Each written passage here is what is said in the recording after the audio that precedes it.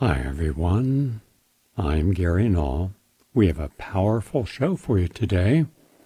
We're going to begin by talking about a study from Trinity College in Dublin. It's about how exercise impacts your brain. 3 ways physical activity changes its very structure. All good news. Then we are going to look at some very important video clips. I was able to find 2 clips out of about a dozen from Professor Gary Null. He won the Nobel Prize in chemistry for inventing the PCR, the test that is used now to determine if you had the virus in your body. The trouble is he said not to use it for that. But he had a couple other things that I was unaware of until I went back and listened to this, because I didn't use this in a documentary I did where he was in it. He talked about Anthony Fauci. Wow. He wanted to debate Anthony Fauci. He felt Anthony Fauci was wrong about how he was approaching virology, science, AIDS. So I thought this would be interesting, since Fauci ran the war on AIDS, mismanagement, ran it off a cliff. It is my belief, as well as many others, that a lot of people, probably over 100,000, died because of Anthony Fauci's decisions. Now he's running the entire war on COVID, the pandemic, and he's mismanaged all of it. So we're going to have this great scientist, one of the greatest in American history. We'll have 2 pieces from him today. The first is a short piece of 2 minutes where he challenges Anthony Fauci. The second piece is also interesting because he challenges science. He challenges the certainty of science, people's ideas and opinions about science.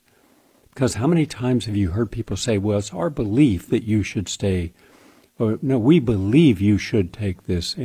We believe the statistics for death are, we believe that, well, science is not about your beliefs. Religion is about your beliefs. Ideology is about your beliefs. Philosophy of living is about your beliefs. But science shouldn't be.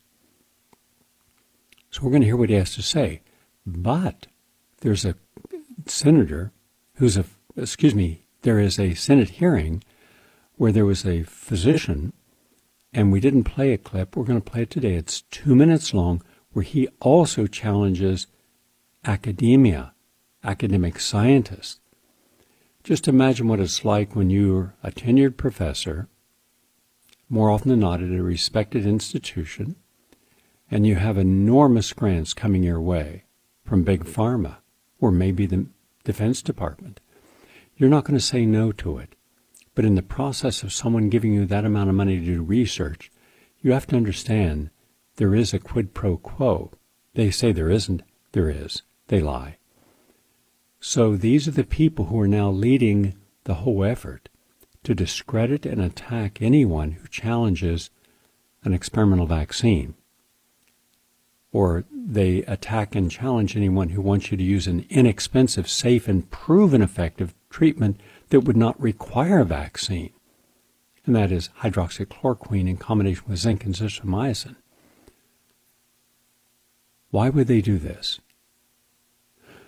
Yesterday we played two individuals, their segments, under oath before Senate committee.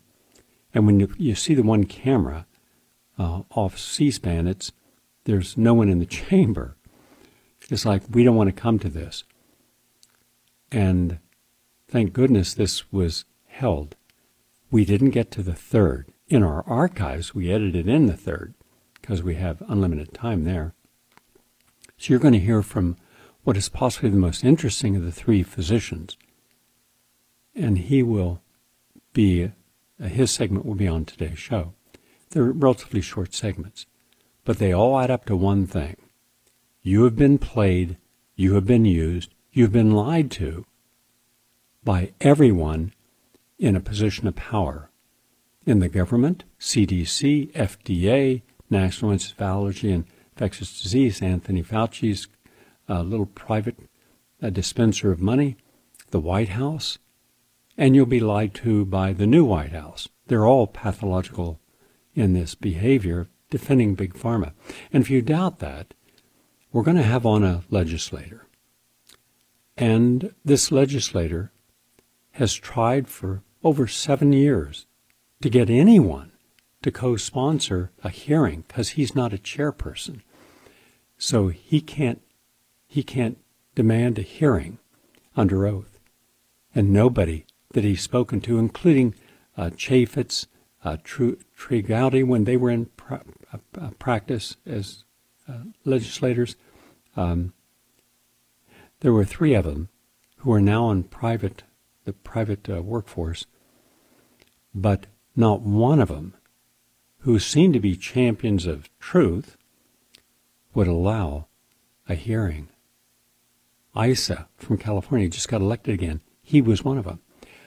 So we have asked Dr. Brian Hooker, whose son suffers from autism, who was putting in over 100 requests for Freedom of Information Act to the CDC, and lo and behold, one day a man calls him, a man named William Thompson, a physician at the CDC, heading at the vaccine research on the MMR vaccine, and after several conversations, he tells him he has something to confess. That's when Hooker began to record the conversations. He said that the CDC and all of its scientists in his division were fully aware that the MMR vaccine caused over a 324% increase in autism spectrum disorder in African American children 36 months of age and younger. Well, that's institutional racism. I said, did you go to the Black Caucus? Yes. Did they want to do anything? No. Did you? And no matter what he tried to do, he was blocked. And so, you talk about an open Congress? No. Big Pharma can keep everything from happening that in any way challenges it. So just understand, we're going to be doing a show. We had Brian Hooker on for a whole hour discussing this because of the feedback we got from a shorter segment, a 15-minute segment on the program 2 weeks ago. Not this past Tuesday night previously, we had him on for a full hour. We had a phenomenal group, a number of people who tuned in. So now we're going to have Brian Hooker, who broke the story, William Thompson, who's official whistleblower, but the CDC has not allowed him to talk, a group of pathological liars who are committing institutional racism and causing at least, it's estimated, 100,000 African-American boys to develop autism, where this could have been stopped by banning this vaccine. So think of that. Wrap your mind around this. Wrap your mind around an institution, the same one that gave us the Tuskegee experiment for over 40 years. A whole group of African Americans who had syphilis could have been cured, and they let them live with it to see what would happen, like they were nothing more than laboratory rats. So, for those of you who are still of the idea that, well, our government wouldn't do that, our government only does that. I could give you 200 to 300 examples how the government has been complicit by itself or with private interest in lying to us on important issues.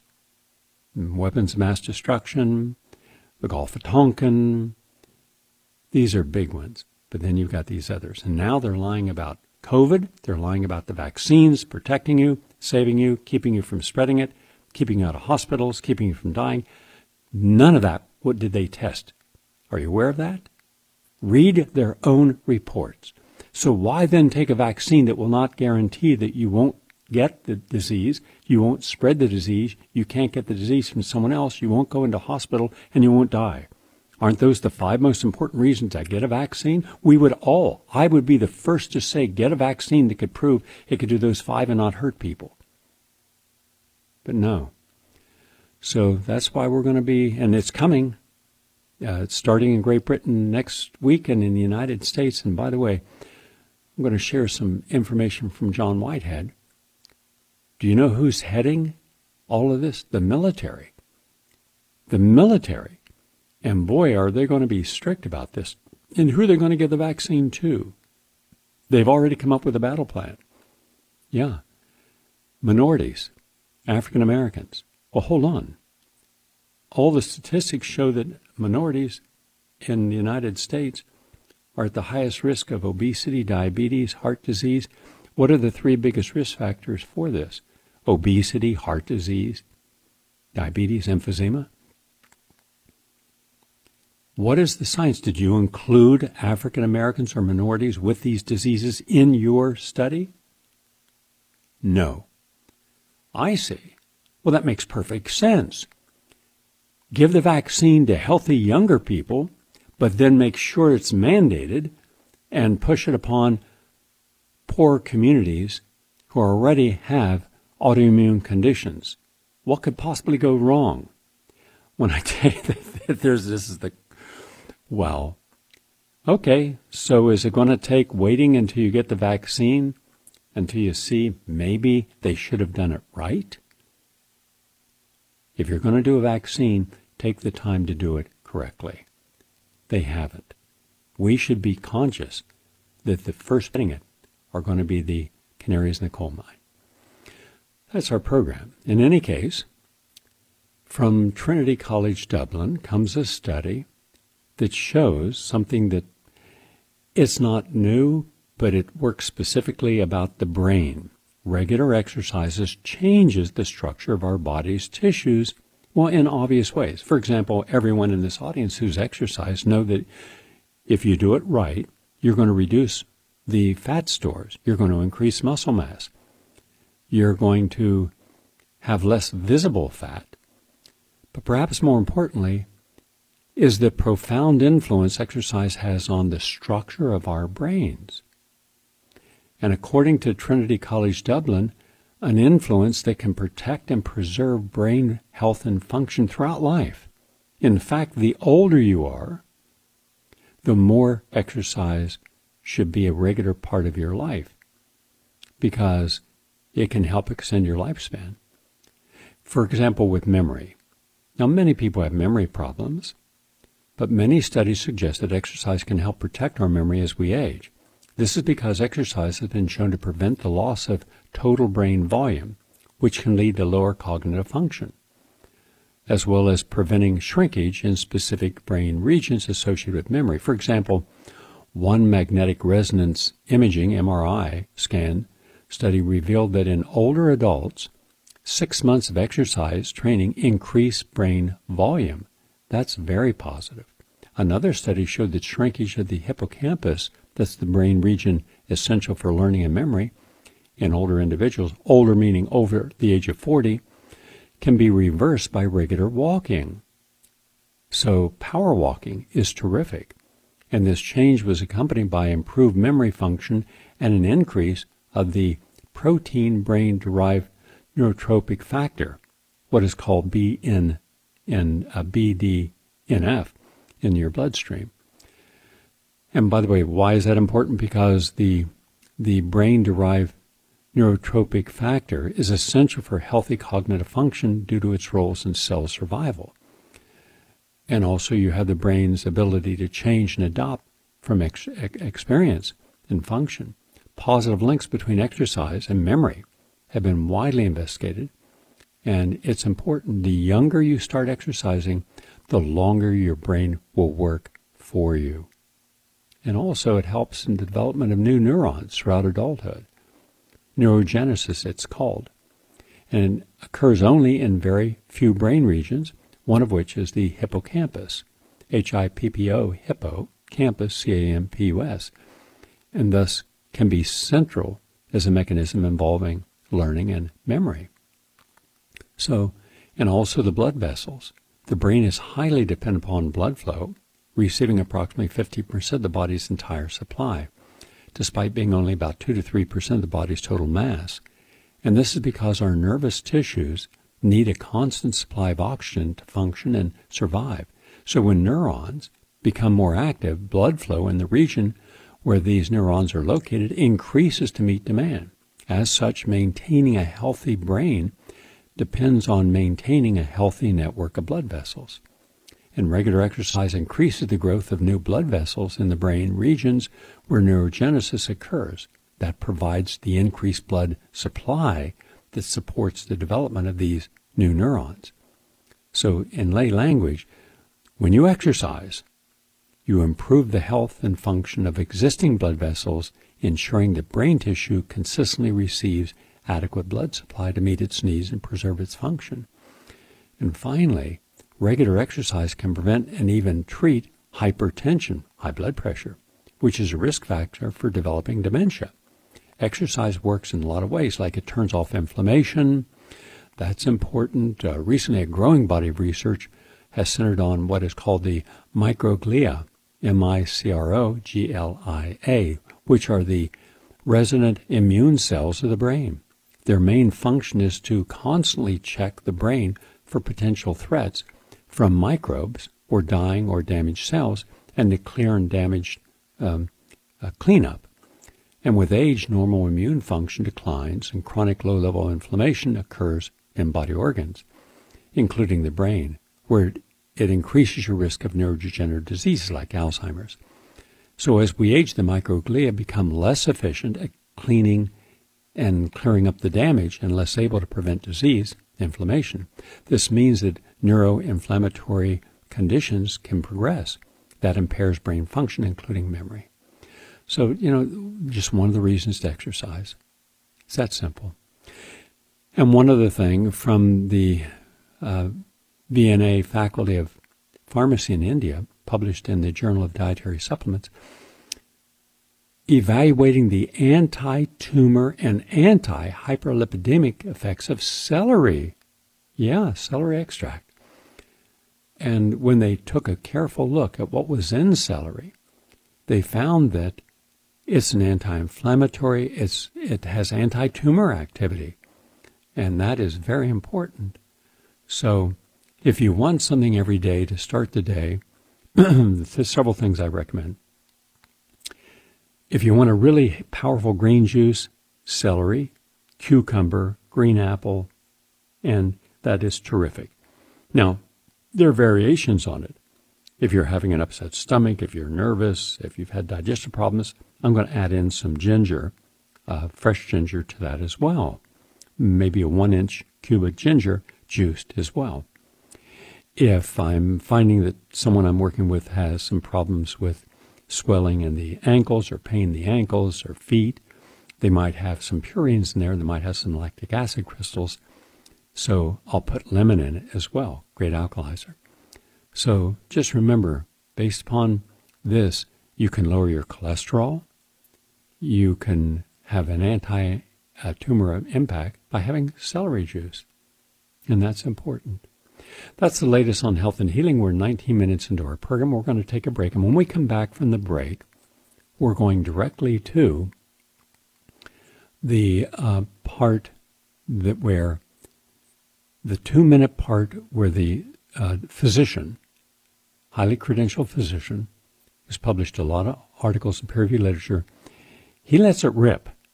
Mind you, for the first time in my professional career, I'm seeing ultra-orthodox mainstream medicine challenging ultra-orthodox mainstream medicine.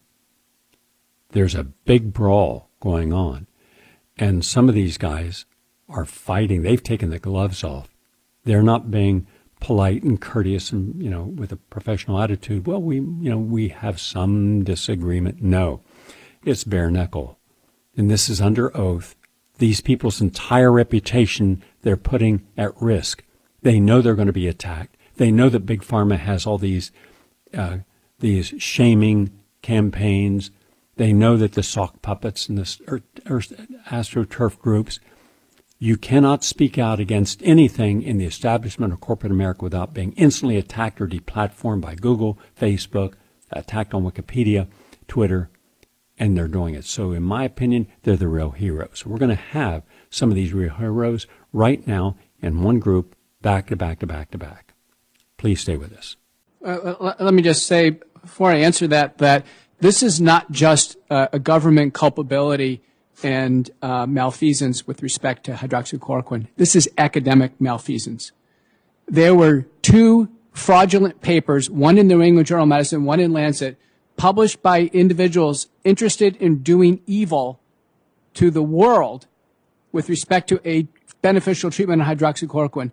In an unprecedented manner, these 2 manuscripts were withdrawn after 2 weeks where they could scare the public and the world's physician audience. Since that time, there have been dozens of fraudulent papers. Re-emphasize that. They were then withdrawn. They were withdrawn, and the New England Journal of Medicine and Lancet acknowledged that they were fraudulent papers. They were scare papers to scare people on hydroxychloroquine. Since that time, there's been dozens of pile-on scare tactics in academics. This isn't the government. This is people in my field, in academic medicine, who are committing academic fraud. I reviewed a paper. I'm a cardiologist. I reviewed a paper that made it into the medical literature demonstrating that hydroxychloroquine causes a heart attack, that hydroxychloroquine causes a giant scar in the heart. And I can tell you, I'm at Baylor in Dallas. We have the world's most recognized cardiac pathology program in the world. Our senior examiner has held in his hands, more human hearts than anybody in the history of mankind. I can tell you firsthand, hydroxychloroquine does not cause giant scars in the heart.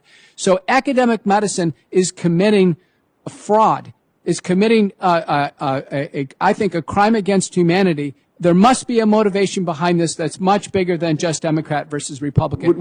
I am extremely concerned, honestly, about the academic contribution to scare tactics in the world. Now, it's not working everywhere. In India, it's given first line. In India is such a crowded country. I've been there myself. Their deaths per million population. Science isn't a set of beliefs. It's not like Methodists and Catholics. Those people, Methodists and Catholics can believe whatever they want to, and they say, I will believe it. I'll stick by my story till I die, right? I'm a Methodist, pure and simple. That's okay for that kind of stuff. Scientists are not supposed to believe anything. Scientists are supposed to have some evidence that leads them tentatively to some conclusion or to some action. They're supposed to be able to show that to other scientists, any interested person, in fact, who's willing to understand what it is that was used as evidence, should be able to say, yeah, I agree with that. That makes sense, using rules of inference that we've used since Aristotle. Okay, and it's not complicated at all. You learn it in the 6th grade. Most scientists forget it pretty quickly. But science is not a set of beliefs. I mean, there's only one belief in science that you have to retreat to commitment at a certain point. You have to say, we do believe that if A implies B and B implies C, then A implies C. And we do believe that if P is a proposition which is true, then not P is a proposition that is false. That's all we have to believe in science. The rest of it is tentative, awaiting further study. And almost every single thing that is considered to be a fact in the 20th century, in another 200,000 years, will look very silly. You know, if you just picture yourself being a real bright Egyptian mathematician and thinking that you really understand math, and then see what you'd look like from the point of view of somebody in the year 2000. Did you really understand math? Nope. Was any of it right? Nope. It was all wrong in just a little way here, a little bit there, there were things wrong with it. I wouldn't be surprised if 200,000 years ago from now, Aristotelian logic turned out to not be. You know, it's already starting to look kind of funny because of quantum mechanics. Sometimes things are true and not true at the same time. Sometimes effect precedes cause. Time isn't quite what we think it is either. Nothing is certain in science. There's no room for beliefs. Beliefs are for things where you want to have a belief that helps bolster your courage in something in order to act. So that's what religion's for. You know, there you say, I'm going to believe in something that's going to help me to get through this mess out here that I've got to get through. And I'm going to do that because it's useful for me to believe that. And the harder I believe in it, the more powerful I get in a way. Especially if I want to start bossing a lot of people around and I can get them to believe the same thing. That's a belief. The difference between that and science was established clearly, at least in England in the 17th century, by the Royal Society, the founding of the Royal Society that's still around now. They probably don't remember this. That same bunch of assholes the people that won't accept my papers anymore. But they said there's a big difference between empirical science. Empirical science is something that can be done in front of other people. You can show it on a stage. I can do my experiment in front of anybody who is interested in seeing the results, and we should all agree on the results. We don't have to worry about why. You know, we really don't. We don't ever, if you why long enough, you'll always come to a big because. And you won't be able to always know. But you can know what you showed. You can say, if I take this ball and I roll it down an inclined plane, it rolls down at a certain rate. It has to do, I think, with some kind of force we're going to call gravity.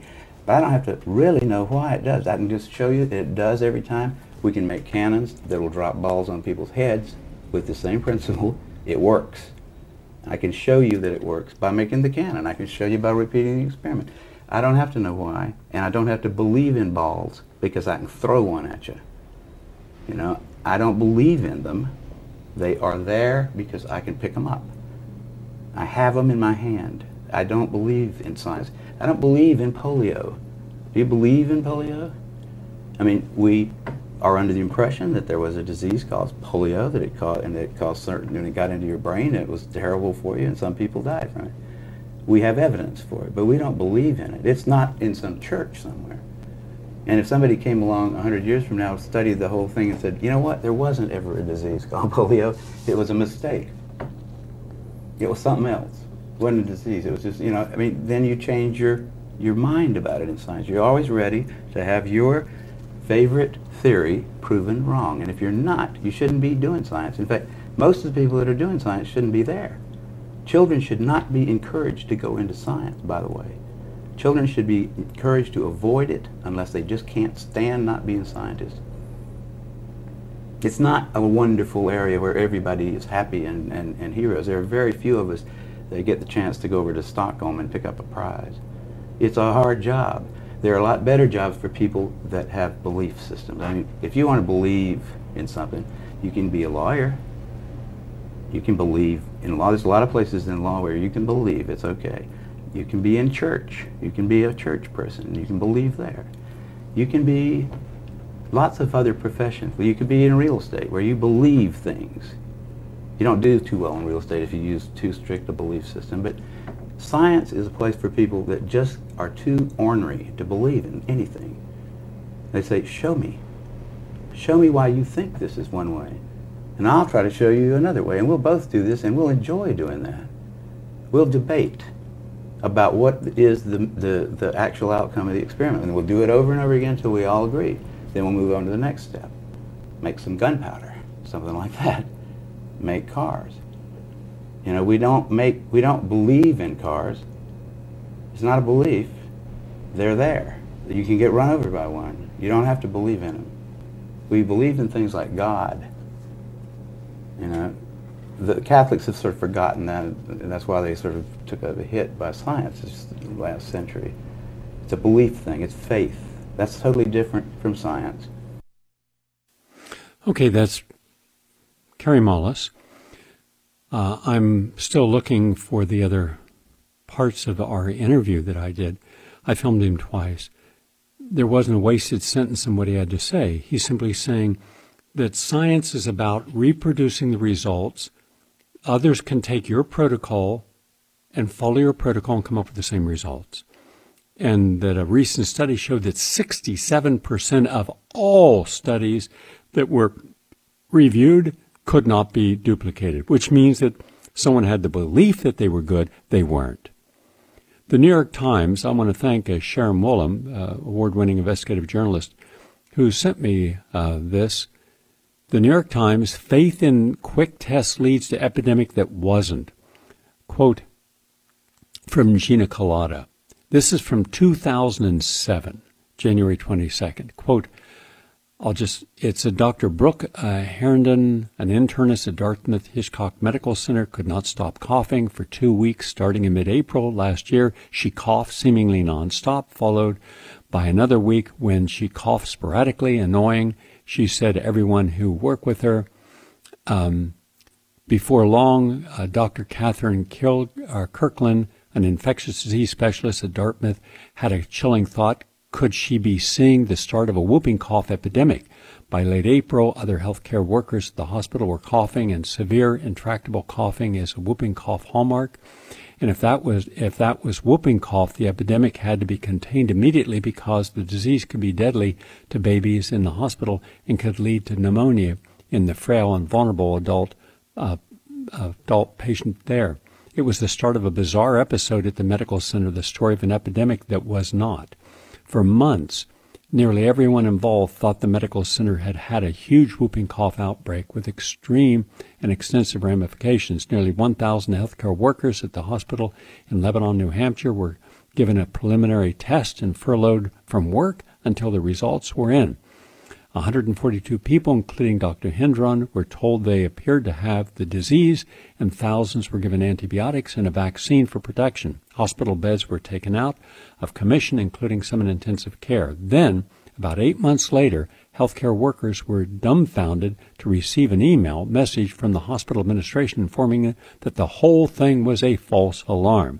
Not a single case of whooping cough was confirmed with the definitive test growing the bacterium and Bordetella pertussis in the laboratory. Instead, it appears the healthcare workers probably were afflicted with ordinary respiratory diseases like the common cold.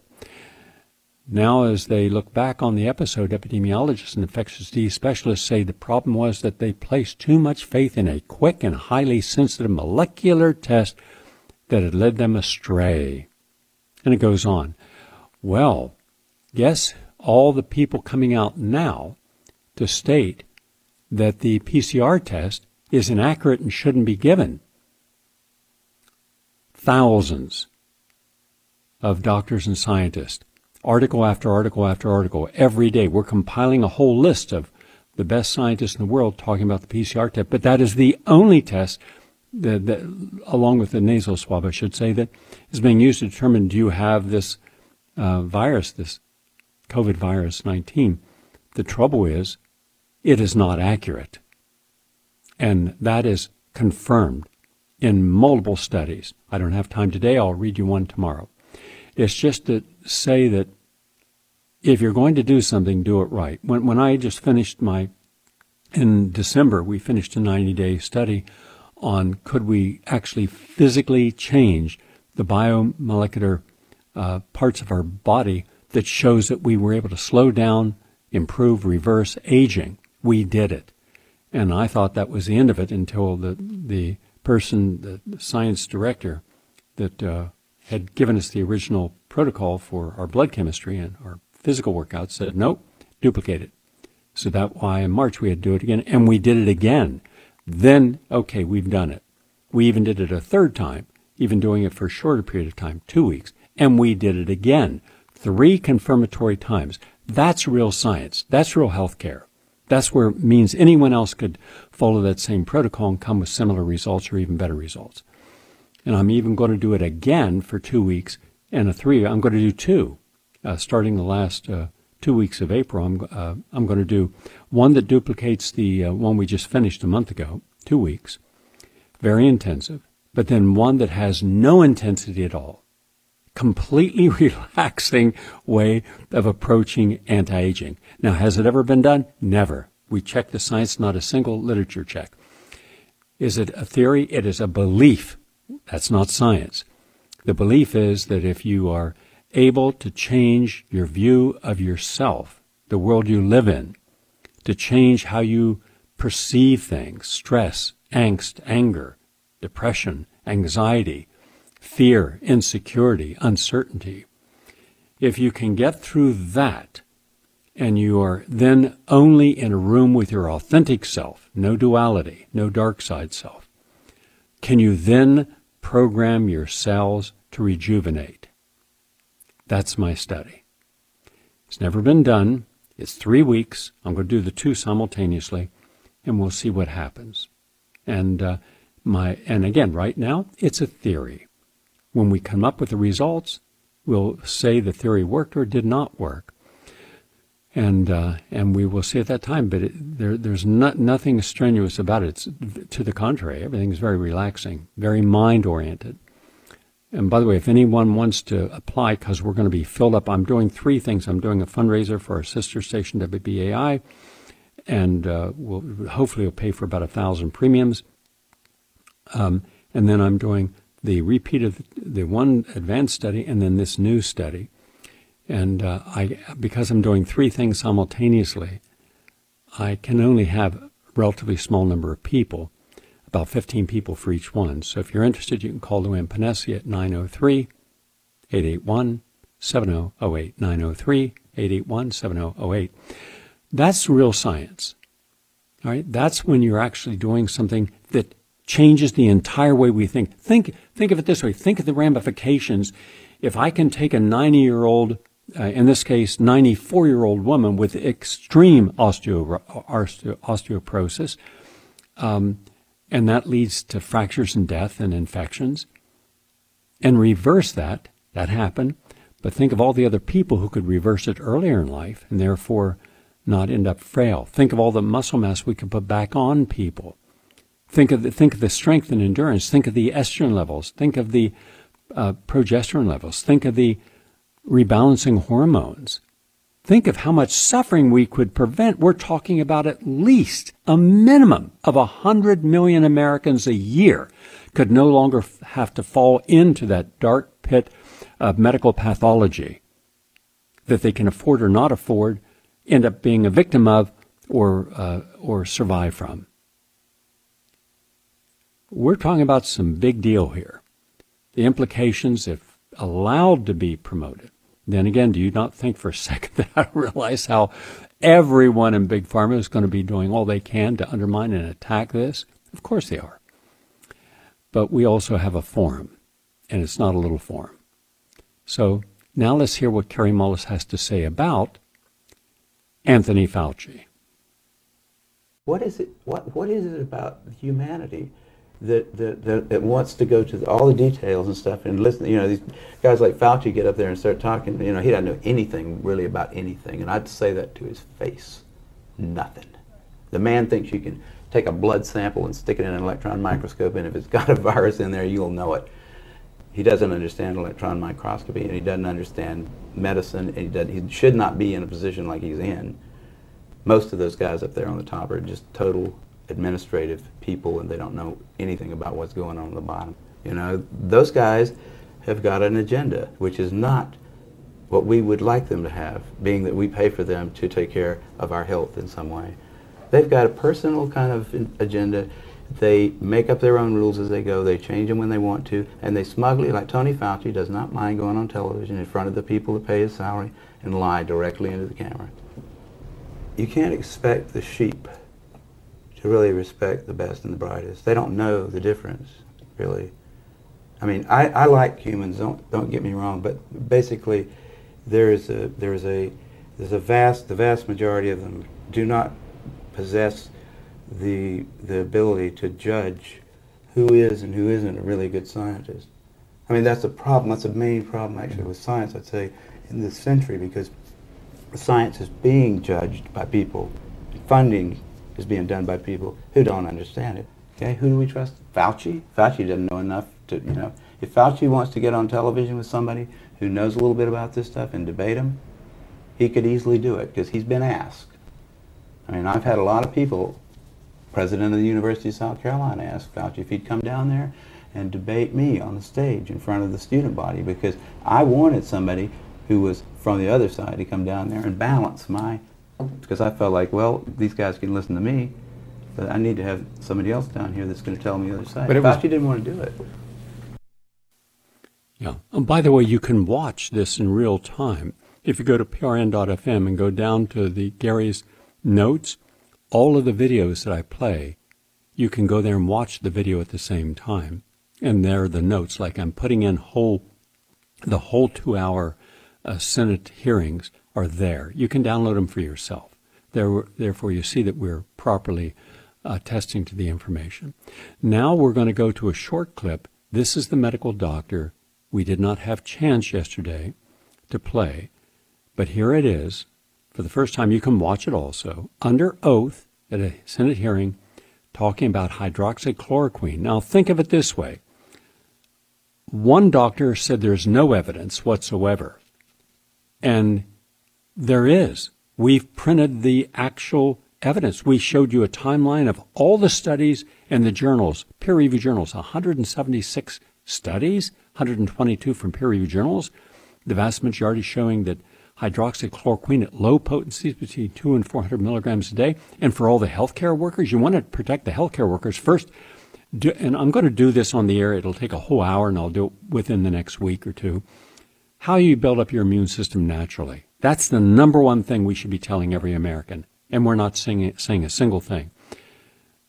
But you could do that. Then for the healthcare workers, nurses, orderlies, physicians, etc., hydroxychloroquine with zinc and azithromycin once a week at low doses, and that would be tremendous for them. And patients, first 7 days, we could keep probably 80% of the people who take that in the first week from getting into a hospital setting, saving lives. That would also no longer necessitate a vaccine.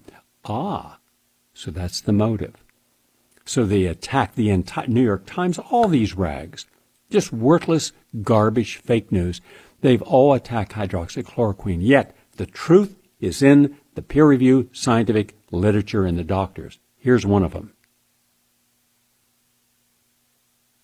Dr. Risch. Our next witness is Dr. George Fareed. Dr. Fareed is a family medicine specialist in Brawley, California, with over 50 years of experience in the medical field.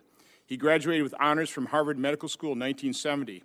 After 2 decades of teaching and researching in academia, he returned to clinical medicine and established a general practice. Dr. Fareed is currently the medical director and family medicine specialist at Pioneers Medical Center in the Imperial Valley. In the past few months, Dr. Fareed has treated countless COVID-19 patients, both outpatient and inpatient. Dr. Fareed. Thank you. Mr. Chairman, senators, and colleagues, thank you for... Is your mic on? Oh, I hope so.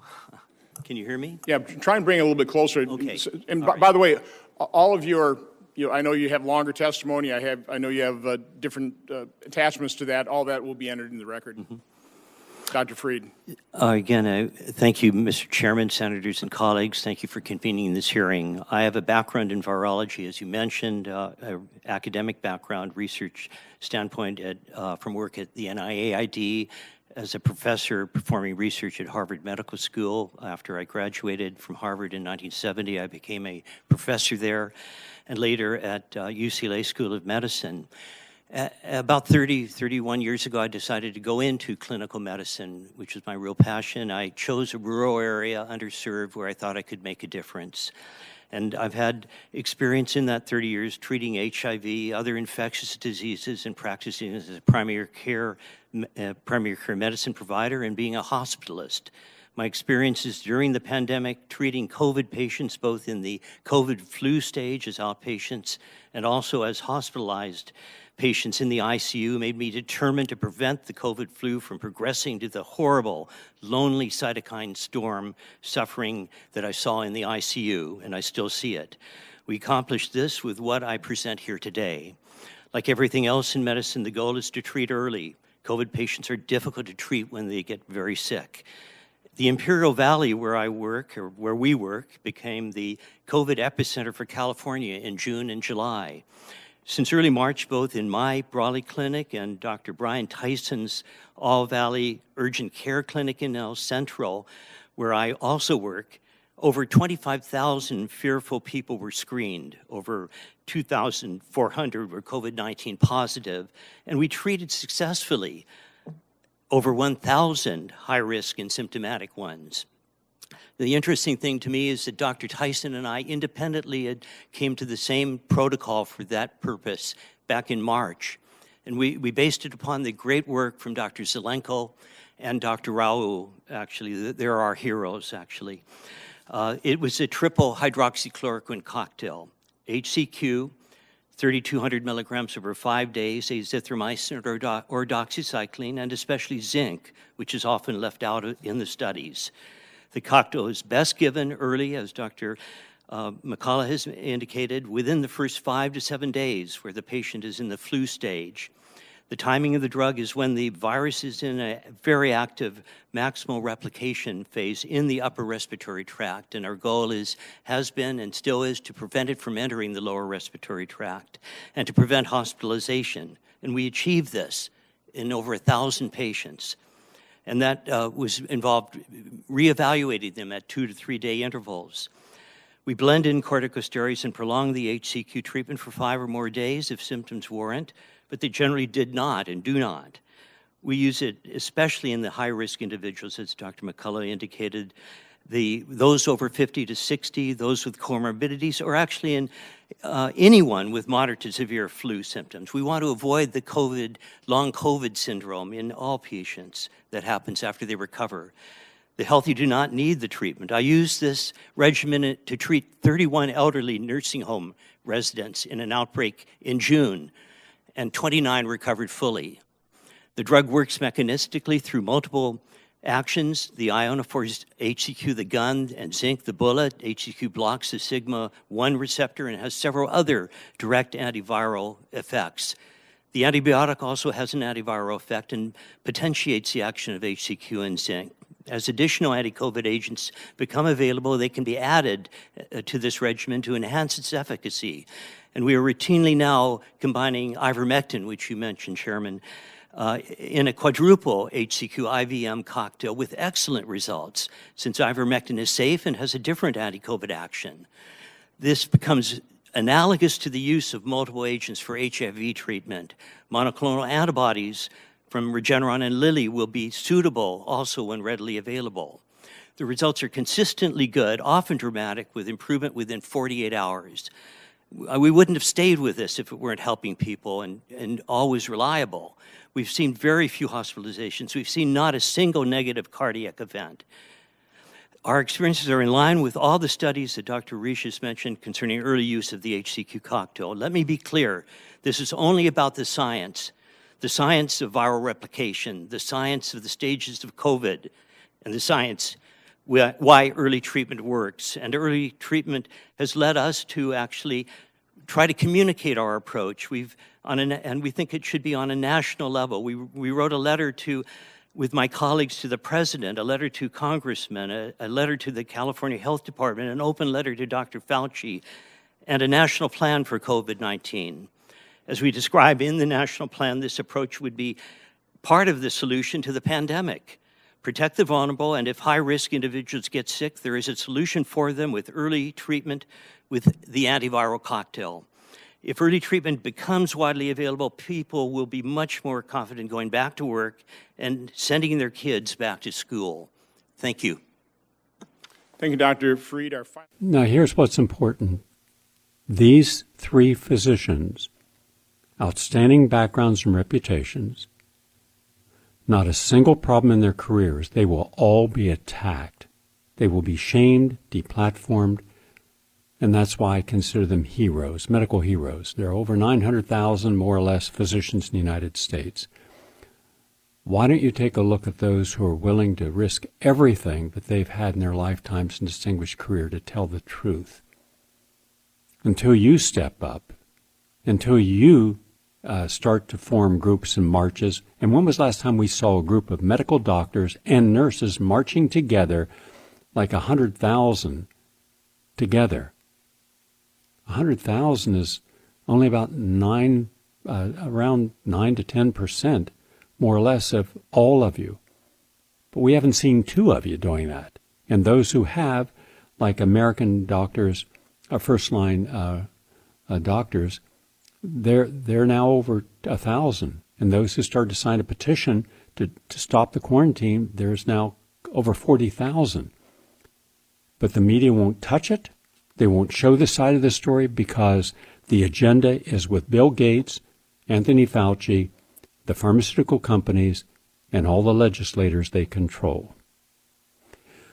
I want to conclude today's program with some insights. COVID-19 has a dark side to it.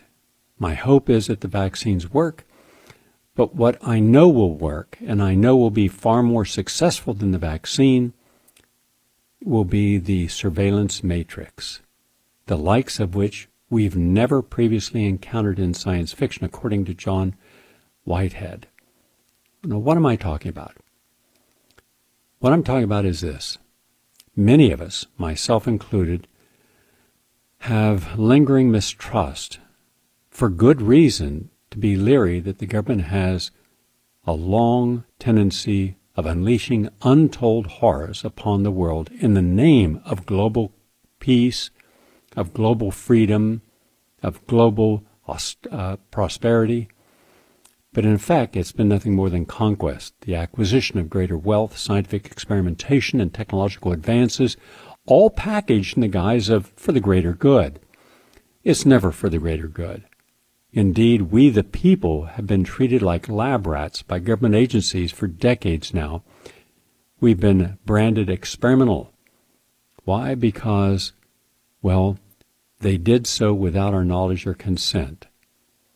And you don't have to dig very deep to find all of this history. I published this online, a history of all the secret experiments. In fact, in October 1989, I did a feature national magazine release story on secret experimentation, and it shocked people because it was so widespread. Over 1,900 separate experiments they had done, none of which was made public. So I do not trust anything.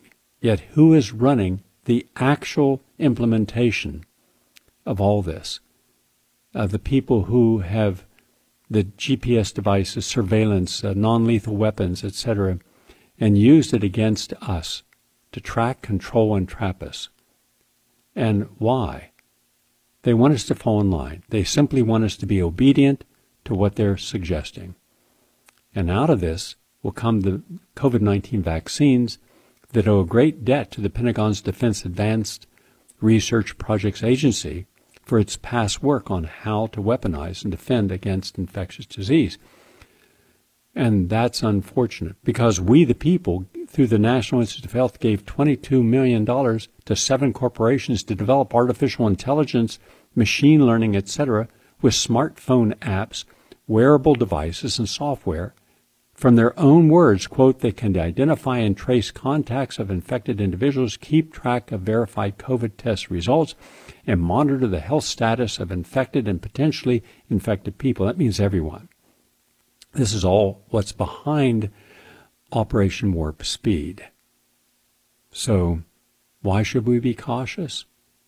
Well, because a lot of people are looking at individuals, but not in all of our singular humanness.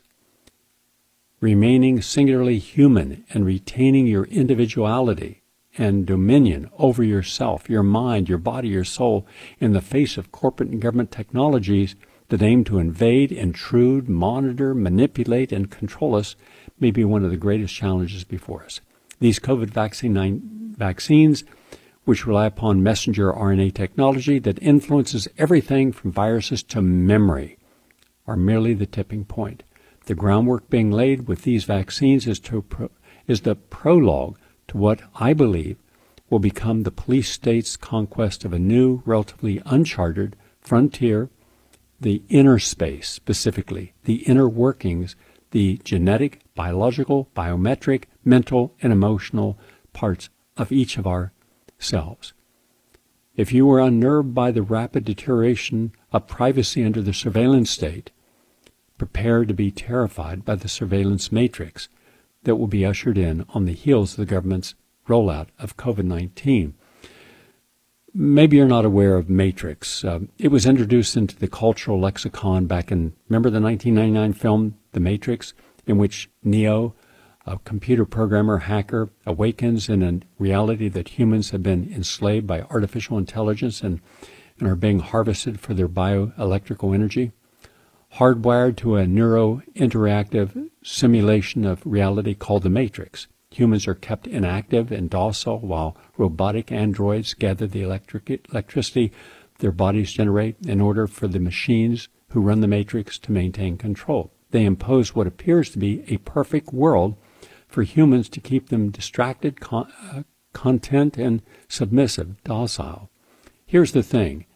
Neo's Matrix is not so far removed from our own technologically hardwired worlds in which we're increasingly beholden to corporate giants like Google and Facebook for powering so much of our lives and trusting in what is the ultimate truth and going to Wikipedia. Yes, because now the World Health Organization has stated that Wikipedia is the source of correct information, right information. There is nothing I trust about Wikipedia. Everything we do is increasingly dependent upon and ultimately controlled by our internet-connected electronic devices. So just keep this in mind. Remember, back in 2007, there were an estimated 10 million sensor devices connecting humans utilized electronic devices, cell phones, laptops, etc., to the internet. By 2013, it had gone to 3.5 billion. And by the next 10 years, it's estimated to be 100 trillion. Much of, if not all, of our electronic devices will be connected to Google, a neural network that approximates a massive global brain.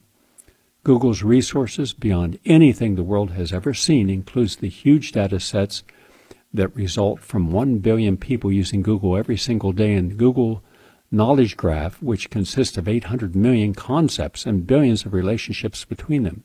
The end goal? The creation of a new human species, so to speak, and the National Security Agency, the Pentagon, and the matrix of surveillance agencies are part of the plan. As remember, I had him on the program, William Binney, one of the highest level whistleblowers to ever emerge from the National Security Agency, said the ultimate goal of the National Security Agency is total population control. Mind you, this isn't population control in the classic sense. It's more about controlling the population through singularity, a marriage of sorts between machine and human beings in which artificial intelligence and the human brain will merge to form a superhuman mind. Google will know the answer to your question before you have asked it. That is transhumanism. And that is where we're going.